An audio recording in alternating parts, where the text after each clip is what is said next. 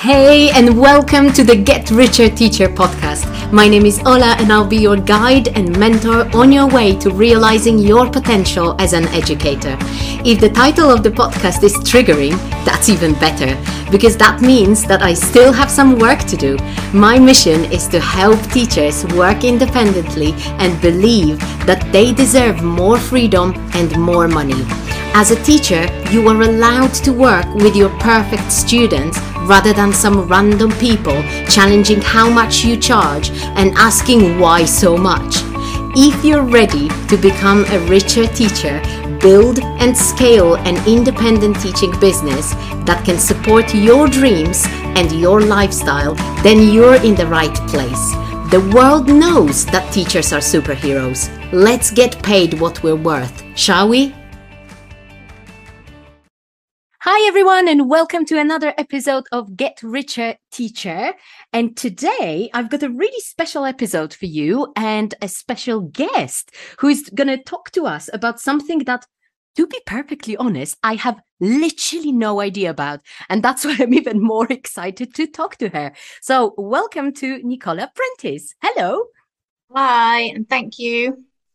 No worries. Thank you so much for agreeing to do this with me. I'm pretty sure there will be lots of listeners who will be like, ooh, investing? What? So you run a website and a program and generally educate people, especially in that ELT niche of ours, on investing. How did that all start? Could you tell us a little bit about yourself and your background and how this whole project all started? Okay, sure. So my background in ELT is probably a pathway that'd be very familiar to people because I graduated from a degree in the arts, philosophy particularly, and I just had no idea what to do when I finished that because it doesn't really prepare you for a career. And I temped for a while, and then a friend of mine was doing the TEFL course, and I just thought I've got to do something. I'm just going to do that with her. And then, of course, you realize, oh, this is amazing. And I can go to all of these places. So it just became a passport. And so I did that for years, Prague, Turkey, Germany. I won't even be able to remember the list now, but just, going wherever, Australia, going wherever. And the funny thing about doing that work is that I used to teach people who worked in finance, and I would go to their offices and they would, tell me about these things. And I just thought of that as something that they did, but had nothing to do with me. And when I think now what kind of sums of money they were earning compared with me and what they could have taught me if I had just milked them for everything they were worth, I could have started this 20 years ago. But I ended up gravitating into materials writing instead, which was kind of a way to, I thought, like develop a career that wasn't just swapping my time for, Right. 30 euros an hour Money. or whatever I was managing to get. Or even less. And less, yeah, for language academies, much less. But I never had pensions. I mean, didn't think it applied to me. Was just like, oh, that's boring, whatever. I was a bit scornful of people even who had pensions, I think, which is the worst thing. And then, fast forward many years. And about a couple of years ago, I was just like, I've got savings because I'm a good saver. That is, something. And I had savings, but they weren't enough to do anything with. I couldn't get a house. I mean, they weren't enough to put down a deposit on a house, but also no bank manager is going to look at a single parent who lives in a foreign country who has an erratic at best income. So I just was looking around like, what can I do? Because I knew there must be something, but it was just that. It was the question. And the question was probably where most people would be starting, just like, I haven't got a clue, but I don't even know what I haven't got a clue about. So I asked I don't know what I don't know. I hear it all the Exactly. time, honestly. But that's such a good realization, isn't it? And even you saying that what inspired you is the fact that you worked with finance people. That's what I usually tell my teachers, my clients, that if you don't know what niche to pick, if you don't know how to figure out what you want to do, think about your past. Think about what genuinely, for some reason, interested you or lit you up. So that must be your thing then. Yeah, but the funny thing is I wasn't really interested in it before. Aha. I used to sit in the office of one of my students who was the head of finance at a massive holdings company in Turkey. And he and I used to read through the company report. That was what our lessons were. And he taught me a little bit about the stock market, but I just thought it was gambling. And it is if you treat it in a certain And it way, isn't. You're not saying it isn't. not if you do it in the way that I'm saying, which is basically a philosophy, well, not philosophy, but a type of investing called passive investing, where you're not doing what everybody thinks you are doing, which is picking individual shares and going, Elon Musk, I'll just buy whatever he's involved in, or I will sell whatever he's in, because it depends whether he's popular or not at the Yeah. moment. That's not investing. It's speculating. It's gambling. It's, if you're Right. buying and selling them quickly, it's trading. And these just aren't investing. Investing is basically what pensions are built on. It's just putting your Mm. money into the markets, which you have to learn how to do, but it's not hard. You put it there and it grows over time, slowly, not excitingly. You ignore the ups and downs, and that's what investing is. And those tools are available to rich and poor people. And it doesn't Yeah. matter how much, of course, the more you put in, the more you're going to make. But as long as you've got time, that's how it works. Mm. The interesting thing is because you even mentioned that you had a period of working and having that erratic income, right? So I'm wondering, would people, teachers, and especially like freelance teachers or people who can't really very often forecast and predict how much they're going to make month by month, might it be the reason why they are scared of investing? Oh, I can't get my head Mhm. around it because like I can barely survive very Yeah. often, right? Mm. People think that you need a lot of money to put in, and you Yeah. don't. I mean, of course, the more you have, the more you will make. Yeah. But if you could manage the discipline of putting £1 a day or €1, whatever it is, whether you're working a day, into a little pot, and at the end of the month, you invest that, because there's Mm. plenty of platforms that will allow you to start with €10. Yeah. If you can do that, over a period of years, I can't remember, I did the calculation the other day and then off the top of my head, I forget it. But like, let's say 15 years, that makes £7,201 was the total. I can't Wow. remember if it was 15 years or 20 years. So you would Uh-huh. save that amount, even if that's all you did. But if you invest it, you get to turn that into 20,000 in that period of time, because the maths of compound interest is basically why it works. If you're putting it somewhere that grows and you leave it alone, it will grow. It's like a weed. In fact, money is like a Mm. weed. If you leave it alone, it will grow. And this is what people don't realize. They think that investing is about, I'm going to put my money somewhere and I'm going to lose it. But it's like, no, Mm. put your money in the wrong places, like cryptocurrency, which a Right. lot of people who are entrepreneurially minded and tech minded, that's the direction that they went in. Well, Yeah. they've all lost a lot of money, because that's not investing, it's gambling, it's speculating. So I That's think it's the interesting. fear of losing the money. And then second, it's the belief that, well, I haven't got enough to put in the first Yeah. place. But you just start, please. If Mm. nobody takes anything other than this away from this talk, just please start with something, because it will just grow without you doing anything.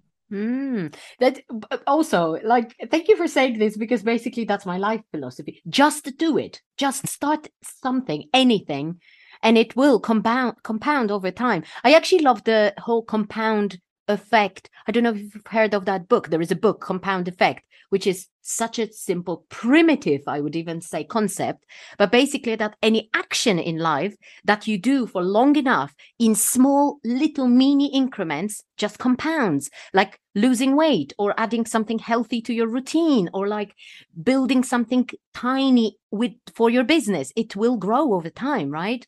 So people don't realize that those little drops contribute to the ocean that they might be creating for themselves. I think that would be genuinely, when I think about it, that would be my biggest, not even concern, but like that thought, oh, I feel like a lot of people suffer from all or nothing thinking. So Yes. it's either I invest everything and my all energy into it, or it's I can't be bothered, right? Yeah, definitely. And that's the thing. I mean, investing, I mean, I had savings. I didn't put every single penny into the same account on the same day. It was Mm. across a period of, well, a few months really, finding out, researching, and then even opening the accounts. I was like, I'll do this one, put a little bit in, see what that's like. Then I went and did another one. Then I thought I'll learn about another type of stuff, and I added to it. And I'm still, potentially adding things or taking things away that I might have invested in that I'm not so keen on. But Mm. primarily, I'm just leaving it there and adding money regularly, but also when I can, because my Mm. income is still erratic, actually. Like, I Mhm. have to kind of function on a quarterly level, because I'm a freelancer in Spain. You have to report your taxes every quarter, and so it makes sense. But I have a little bit of money that is automated that goes into something every month, and you don't notice it. Just like you don't Mm. notice paying the other things that you always pay. Don't, right? Your Netflix subscription, your Mm. whatever. I can only think of that kind of, maybe that now that's giving me lots of reassurance, because I have in the UK there is this I think there is more than one, but there are those online banking systems that aren't actual banks, like Monzo or Revolut or things like Yeah. that. And for example, my Monzo account has this option to create an extra pot that just saves a little bit of every purchase, like for example rounding It whatever rounds you up, pay. yes. Yeah, and that's brilliant, because we end up at the end of the month having like an extra £50 out of not, or even more sometimes, because it really depends what you set it to. But it's like, oh, I didn't feel that, but it's unexpected Mhm. money. And I don't want to shame you or anything, but what do you do with that £50 when you find it? Nothing. Nothing. Right. I spend it on stupid things. Right. So But I that's know. that extra change. And Yeah. it's like that habit stacking thing. Is it Atomic Habits, that book? You know, you've already got the habit of having that app round your stuff up, and then you just, I don't know, when you get to a certain number, I don't know, 20 or whatever it is, then have it be automatically or manually going into the other destination where it's going to grow for you. Because it's saving's really important, and so is earning, but it's only part of it. Investing's like this third part that nobody teaches about at school. No, Nobody teaches, your employer doesn't teach you about it, no. especially in ELT. And it's the one that makes those other two worth it. I know, exactly. I feel like we're not taught the actual life skills in general at school. And it's like life verifies, but it's also very hard if you have no awareness, because I feel like this might be the area where it's not even that people wouldn't want to do it, but there is just literally no awareness. There's nothing, you don't know. Mm, It's just a thing that exists in, I don't know, other big people's finance lives. word Big world. finance world. Like I dated briefly when I was back doing my masters. I dated this finance guy that I met on holiday. He was an idiot. He clicked his fingers at waiters, and you know, and he was the kind of person that worked in finance. That was not the kind of Mm. person that I felt like I, you know, had anything in common with. This is so interesting. I feel like we're touching on a money mindset stuff, and like the way Yes. we see people who, I don't know if it's rich people, but people who are generally, let's say, quote unquote, good with money, or Mm. who are, but because I think for teachers, for us, for educators, for people in that industry, I think we don't associate ourselves as people who either deserve money or people who are ever going to be good with money, because it's like all about survival. And that's such a, I think basically it is a mindset shift, isn't it? And it's Huh. about the nobility of poverty. You know, Oh, education yeah. is supposed to be Ooh, pure. that's such a tagline. Nobility of poverty. This might be the topic of this the title of the podcast. Why not? Yeah. But it's, you know, it's not noble to be poor, and it's not noble to not be paid properly for what you're doing, and you know that's part of it, but it's also, you know, the money working for you is quite a neutral thing Mm, actually. mm, It's not you, I don't know, screwing people out of money so that you can have more and that they will suffer. It's literally just your money has a mathematical ability to grow without mm, anybody suffering, mm. and then if you really feel that you want to do something special and noble and all the rest of it with it, you've just generated money that you can literally give to charity if you want. Mm. Oh my God, that's what I always say. That's the kind of thought light bulb when you said about that guy that you dated who clicked at waiters, and I have a feeling that we have a certain association with people who have money, are good with money, or like are rich, whatever, and like we feel that when we have lots of money, we automatically become them, right? Like I've mentioned this example 1,000 times, but how are rich people depicted in movies, in pop culture? It's all bad. It's all really evil, actually. Like Devil Wears Prada, the Meryl Yep. Streep there. Honestly, it's so awful. It's absolutely awful. And no wonder so many people have such a problem switching that mindset from oh, but when I'm rich, that means I'm greedy. I will Yes. just always want more. I won't ever be able to Yeah. stop, right? But that's not the case. You can totally use your money on charity, on good causes, on whatever, right? Yeah. That's such an important point. Definitely. Like a lot of the slides that I have in the first lesson on my course is about mindset, and you're talking about the Amazing. exact things I'm teaching. Like I have a strip of Hollywood characters. And the really interesting one is Scrooge, because that is so in Right? our minds, the miserable rich person. But the funny thing about that story, when you go back and analyze it, is he doesn't become poor at the end. He just welcomes love into his heart. Huh, That's what he does. He's huh. still rich. We assume it happens off camera, if you like, but he's going to share his money with the Mm. Cratchits, and Tiny Tim is going to be okay. Because why? Because of Scrooge's money. Right? Exactly. So, and we kind of, we just pick what we want to believe because that's the vision that I don't know if it's the society that has built it, but we've attached too much meaning and too much emotion to money. I feel like we ultimately just forget that money is completely neutral. And as you said, it's not like investing wouldn't be screwing someone over. It would be just the neutral, mathematical, as you say, ability for money to grow for you. So it's if it's anything, it's just being smart about it, right? Yeah. Mm, And then you're going to pay taxes on it a lot of the time. So you're even giving back mm, into the society that you're living in, and the place that you're living, because some investments will generate tax. So it's not like you're kind of living this above everybody else level of existence. Some mm, things are tax free and some things are not, but you're putting back in. absolutely. So have you noticed that there is a specific need in educators in ELT, because I know you mainly work with ELT professionals who might need that type of support? I can see that, this is because it's your background, you've worked, and you perhaps are feeling, is it about feeling that you want to give back to the community, or is it about something that you've noticed about teachers, ELT teachers or EFL It's teachers? it's both of those things, because these are my people, and Yeah. I understand them because I am the same. And it's only a couple of years since I've been starting to think about this stuff, but I was exactly the same. So I'm like, I can completely get into their mindset. I know where they are. I know what their objections will be, and so it's partly that, but it is also, yeah, lift people up, because there's nobody needs to be so just destitute. Loads of teachers, and materials writers that just not earning anything, and their employers are just leaving them to hanging them out to dry, really, because I they know. don't provide workplace pensions, and not only that, they don't even teach them about the system in their own country that they should probably be making the most of. And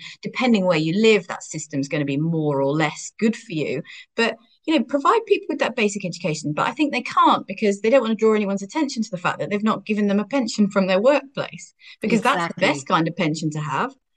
But I just think it's not right. And there's other things that I've done, like, because I used to speak at conferences about like gender related women in ELT kind of stuff. And so some Mm. people know me from that. And I then, I had children, but also I got a lot of backlash for that.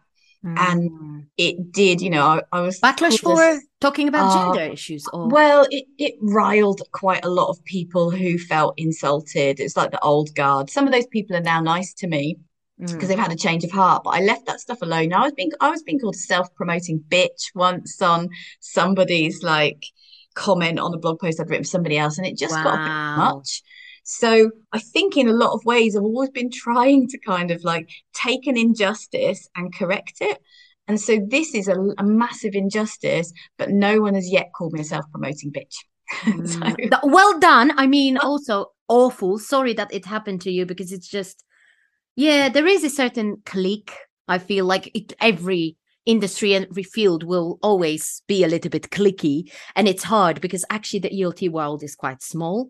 So I think mm, it's just those things are bound to happen. But um, yeah, that's something that we definitely have in common. I can hear, because I've always also felt that ELT people are my people. So I also work with other teachers, obviously, and like teachers are my people. But I've always felt like, yeah, if I learned something or have succeeded at something, why? Like honestly, it would be it would feel bad for me not to share it with them. Honestly, that's just where it comes from. So that's I think So that's beautiful. in my private life, I've become that person that's saying to people, "Have you got a pension? No. Do you not know? You know, like I trying to bet they make, love you for it. yeah, I do. I've become that person, but it's like I just, I just suddenly realize, like, oh my God, everybody needs to do this. If you're not doing it, you are Mm. leaving thousands and thousands and thousands on the table over your Mm. life. Yeah, yeah, yeah. I remember when my basically like professional career was mainly freelance, I would say, like when it comes to teaching or teacher training. But then I had that one period of my life when I worked as an ADOS in a language school in London for 2 years. And that's when I had pension. I was like, I don't give it because I don't really know what it even is about. So Yes. like, I don't even want to be involved because I don't understand. I don't want to be stressed about it. Nobody tells me. They just send you a letter with a leaflet and say, go to the website and read this stuff. That you won't understand. Yeah, Mm. and this is like somewhere where I'm also trying to focus now is people who've got pensions who, like you, either don't understand it and or just think, I've got that, don't know what it is, but I'm sorted. And the Yeah. thing is, they very likely are paying quite high fees on that thing, and the Mm. complicated to explain now, but fees will eat away tens of thousands over your lifetime of money that Mm. you never see because you're paying fees that are higher than you should be. And so quite a lot of people on the course, in about week 2, I get them to go and look at the fees that they're paying, and it's always more than it could be. And so just from that point, even if they don't do anything else, they just change products, then they will make their money back on the course. I mean, 100 times over. But it's just, if you don't know, somebody else is making money off you. Oh for yeah, sure. absolutely. Somebody is always making money, right? Because it's even it's such a truth when it comes to like pricing, being an entrepreneur. If you're not making the money, somebody else is in some way, one way or another, which is also an interesting thing to kind of consider.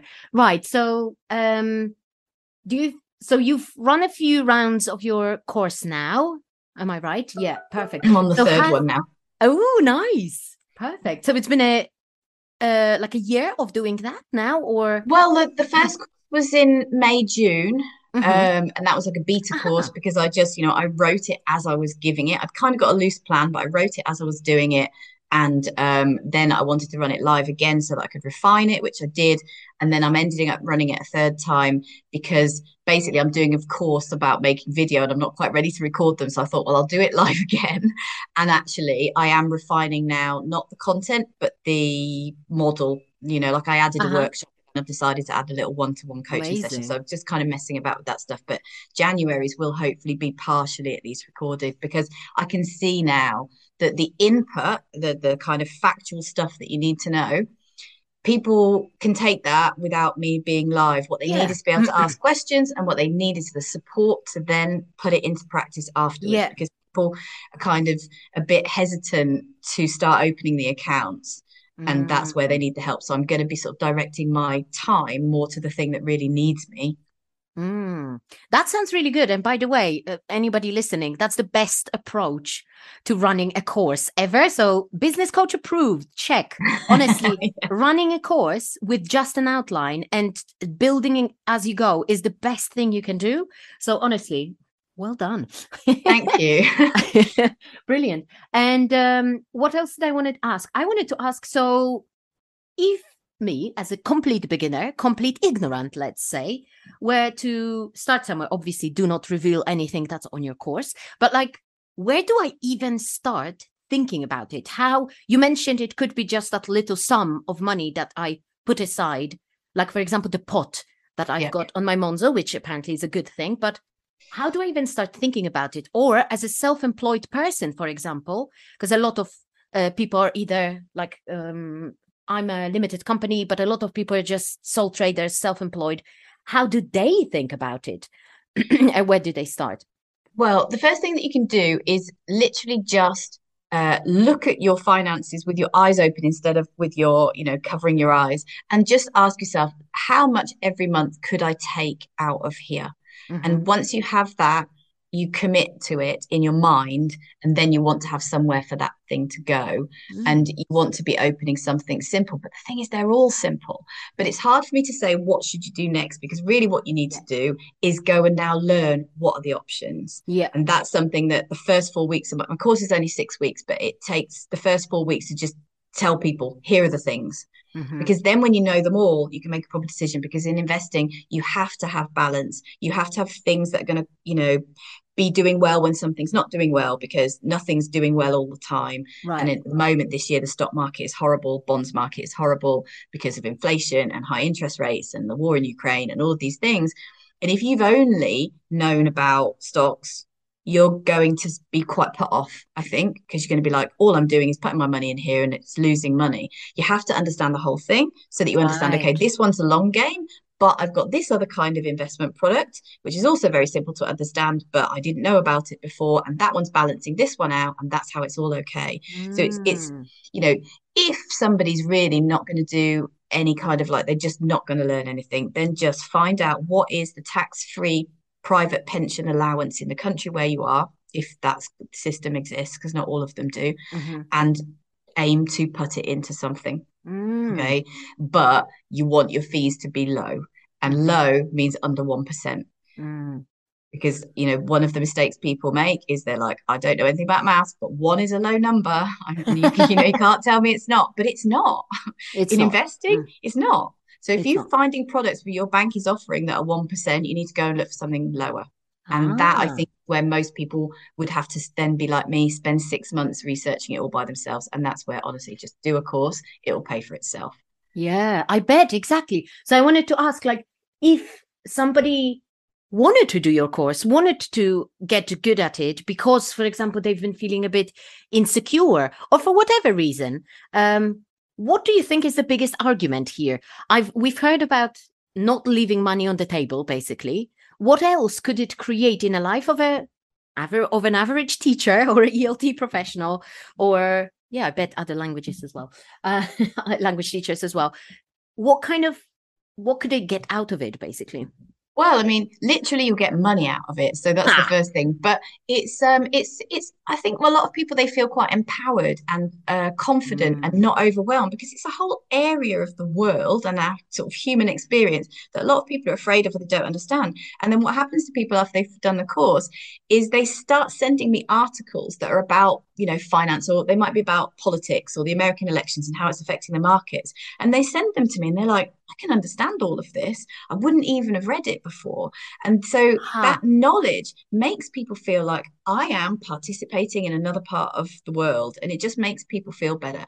And so, at the same time, you need to be opening the accounts and putting the money in. Otherwise, it's very nice to know things, but you can actually just put it into practice, but without needing to have this kind of complex knowledge of financial instruments. No one needs a finance degree. I do not have a finance degree, but that's not what's necessary. So it's knowledge, and then it's actually just making money, and that's financial security, because my bills are outrageous at the moment, and I know that in the worst case scenario, I can set a toggle in some of my accounts to pay out instead of, because I have them set to reinvest because compound interest.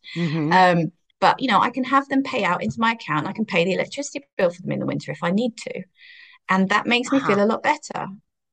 That is very appealing, especially in the very, very unstable times that we're now. So you're saying that there is basically no difference when you start. Now we're in times of crisis, right? So people might be feeling like, is it a good time to invest at all? It's actually the best time, because in terms of the stock market, so there's different kinds of things, but in terms of the stock market, everything in turmoil, that is like going shopping in the Christmas sales instead of when the prices are the highest. So it's actually, anybody that starts now is in a better position than I was, because when I started, it was record market highs. Now, you don't try to time the market, you just do it because you're looking at the long-term, effect. So I don't feel terrible about that. But, everybody who does my course after me, for as long as this, downturn is happening, is going to be poised to take advantage of the recovery more than I will. Right. So, well, that makes sense. That's good to know. That's something that people might be actually also asking themselves, interesting, good to know. I have to say, my husband will probably be very excited to hear about this because he is the saver in our family. I'm like the one who makes the bold decisions and doesn't really think about the details. Which, you know, but definitely it's very appealing. And that part when you said about empowerment of being in the know about how this whole situation, like for me, the word stock market is such a turn off because literally I have no idea what that means. Literally, it just, you could tell me about how it works and I still like, but what? It's like recently I've had that experience with insurance, and I've only recently learned how insurance actually works, how excess works, how everything works. And it was like, the reason I was feeling so insecure about it is that I never actually properly learned, which, you know, I'm not the one to blame. Nobody ever teaches you that, but it just gives you so much of that safe, fluffy little feeling that you're, okay, I can deal with it in the future if it happens, right? Yeah. And I think, you know, the stock market is not very difficult to understand. There's a lot of things that people do, you know, there are a huge amount of financial instruments that I don't have anything to do with. And as a normal, you know, normal person, you don't need to know. It's just like, you know, in order to have a bank account and make it work, you don't need to understand corporate finance and how, Sure. you know, you don't need to. You just need to be like, okay, this is the bit I deal with. And it's like that. I mean, it's like with having a teaching business. That's what I teach people. I don't have a marketing degree. I don't have a whatever degree in setting a business, but I learned the basics that are absolutely enough or even more than enough for teachers. And that's all you need. So I like that approach because it also is like balancing our own perfectionism, isn't it, when it comes to starting different projects and things. So I love that. I actually love that. So you've mentioned your course already. So could you tell us a little bit more about what it is, the Chilled Investor? I love the name, by the way. And how can people get in touch if they were interested about hearing more or maybe joining your next edition? Okay, so the website is www.chilledinvestor.com. So it's very easy to find, but you can also find me on LinkedIn, Nicola Prentis. That's really easy. And I think the best thing, because I'm not actually selling places to the course at this moment.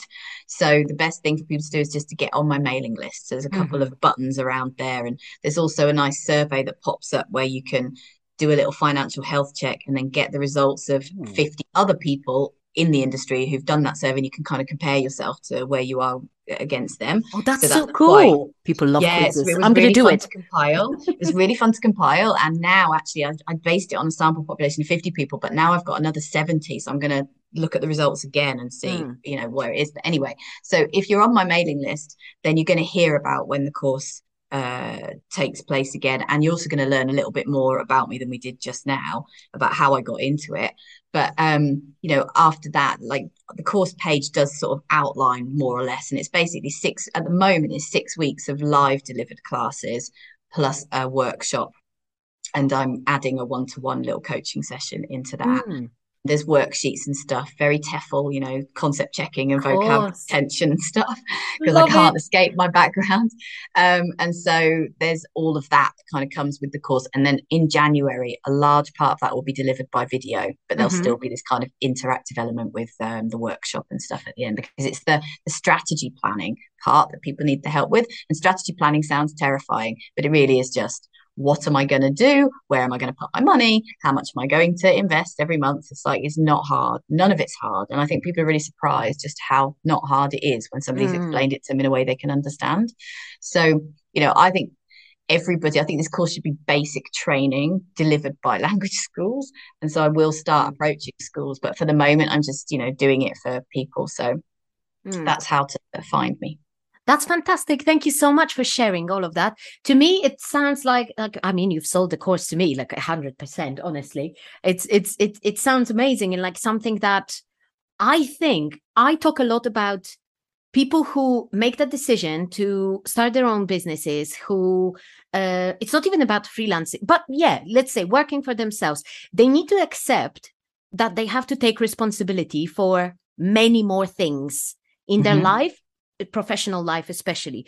And this could be one probably of the best decisions that will secure their future, right? Because, making money is not always easy. I can tell you of easy ways to make money, bring in money into your business. But if there is something that, as you say, in a passive way works for you, while maybe sometimes there will be some ups and downs and ebbs and flows of your business, I guess it's a no-brainer, isn't it? It is. I mean, originally when I started this, I wanted my money to do something. But then I started thinking, you know what? Nobody gives me paid holidays. If I can earn X amount per year, I have given myself the right, because I always thought about it in terms of like, do I deserve this? Have I earned this? And I was like, well, then I've paid myself for a month off every year if I take the money out, of course. I mean, I am not. I'm reinvesting it. But in theory, I'm paying my own holidays. And that's you could, exactly. Because sometimes people feel really guilty. And I find my clients work through their holidays because they feel like they can't tell somebody, but they've paid, so I have to. I mean, if you feel that guilty, then at least pay yourself. And so that you like, honestly, there is so many issues when it comes to money mindset that we could probably record a separate episode about that, which we could definitely. I would love to speak to you again. So again, thank you so much for this highly informative and a very, very exciting talk. I didn't know I could get excited about this, actually. It is exciting. It really is. And this is like this whole new thing for me. And it is. I'm excited about it. Amazing. Yeah, you can tell. So all listeners, please do follow Nicola on LinkedIn. I'll obviously put in all those links in the description of this episode on my website, as well as on Buzzsprout. So if anybody is interested, get in touch, or even just do the quiz. That's fun. That's just fun. And see how healthy your 1 minute that quiz takes. Exactly. Amazing. Who doesn't love quizzes? And you will hear more about it. Maybe just learn a thing or two to feel more secure about your finances. That's definitely something that is an amazing idea to raise awareness of. And yeah, I'm a big fan. Thank you. And so am I of you. Thank you so much for coming. Thank you so much, guys, for listening. Thank you, Nicola, for agreeing to do this. And see you guys next week. It's not your fault that you don't know how to make good money as a teacher or how to market your teaching. Nobody's ever taught you, but I'm on a mission to change that. Teachers make the world a better place, and they can be excellent at business. They just need direction. That's what I'm giving you here and on my YouTube channel under the same name. Make sure that you also follow me on Instagram at ola_coaches_teachers and check out my website www.olakowalska.com to see if any of my paid offers, including my one-to-one coaching, my business foundation course, The Rocket, or my membership for teachers in business could be the right fit for you. I'll see you soon in the next episode.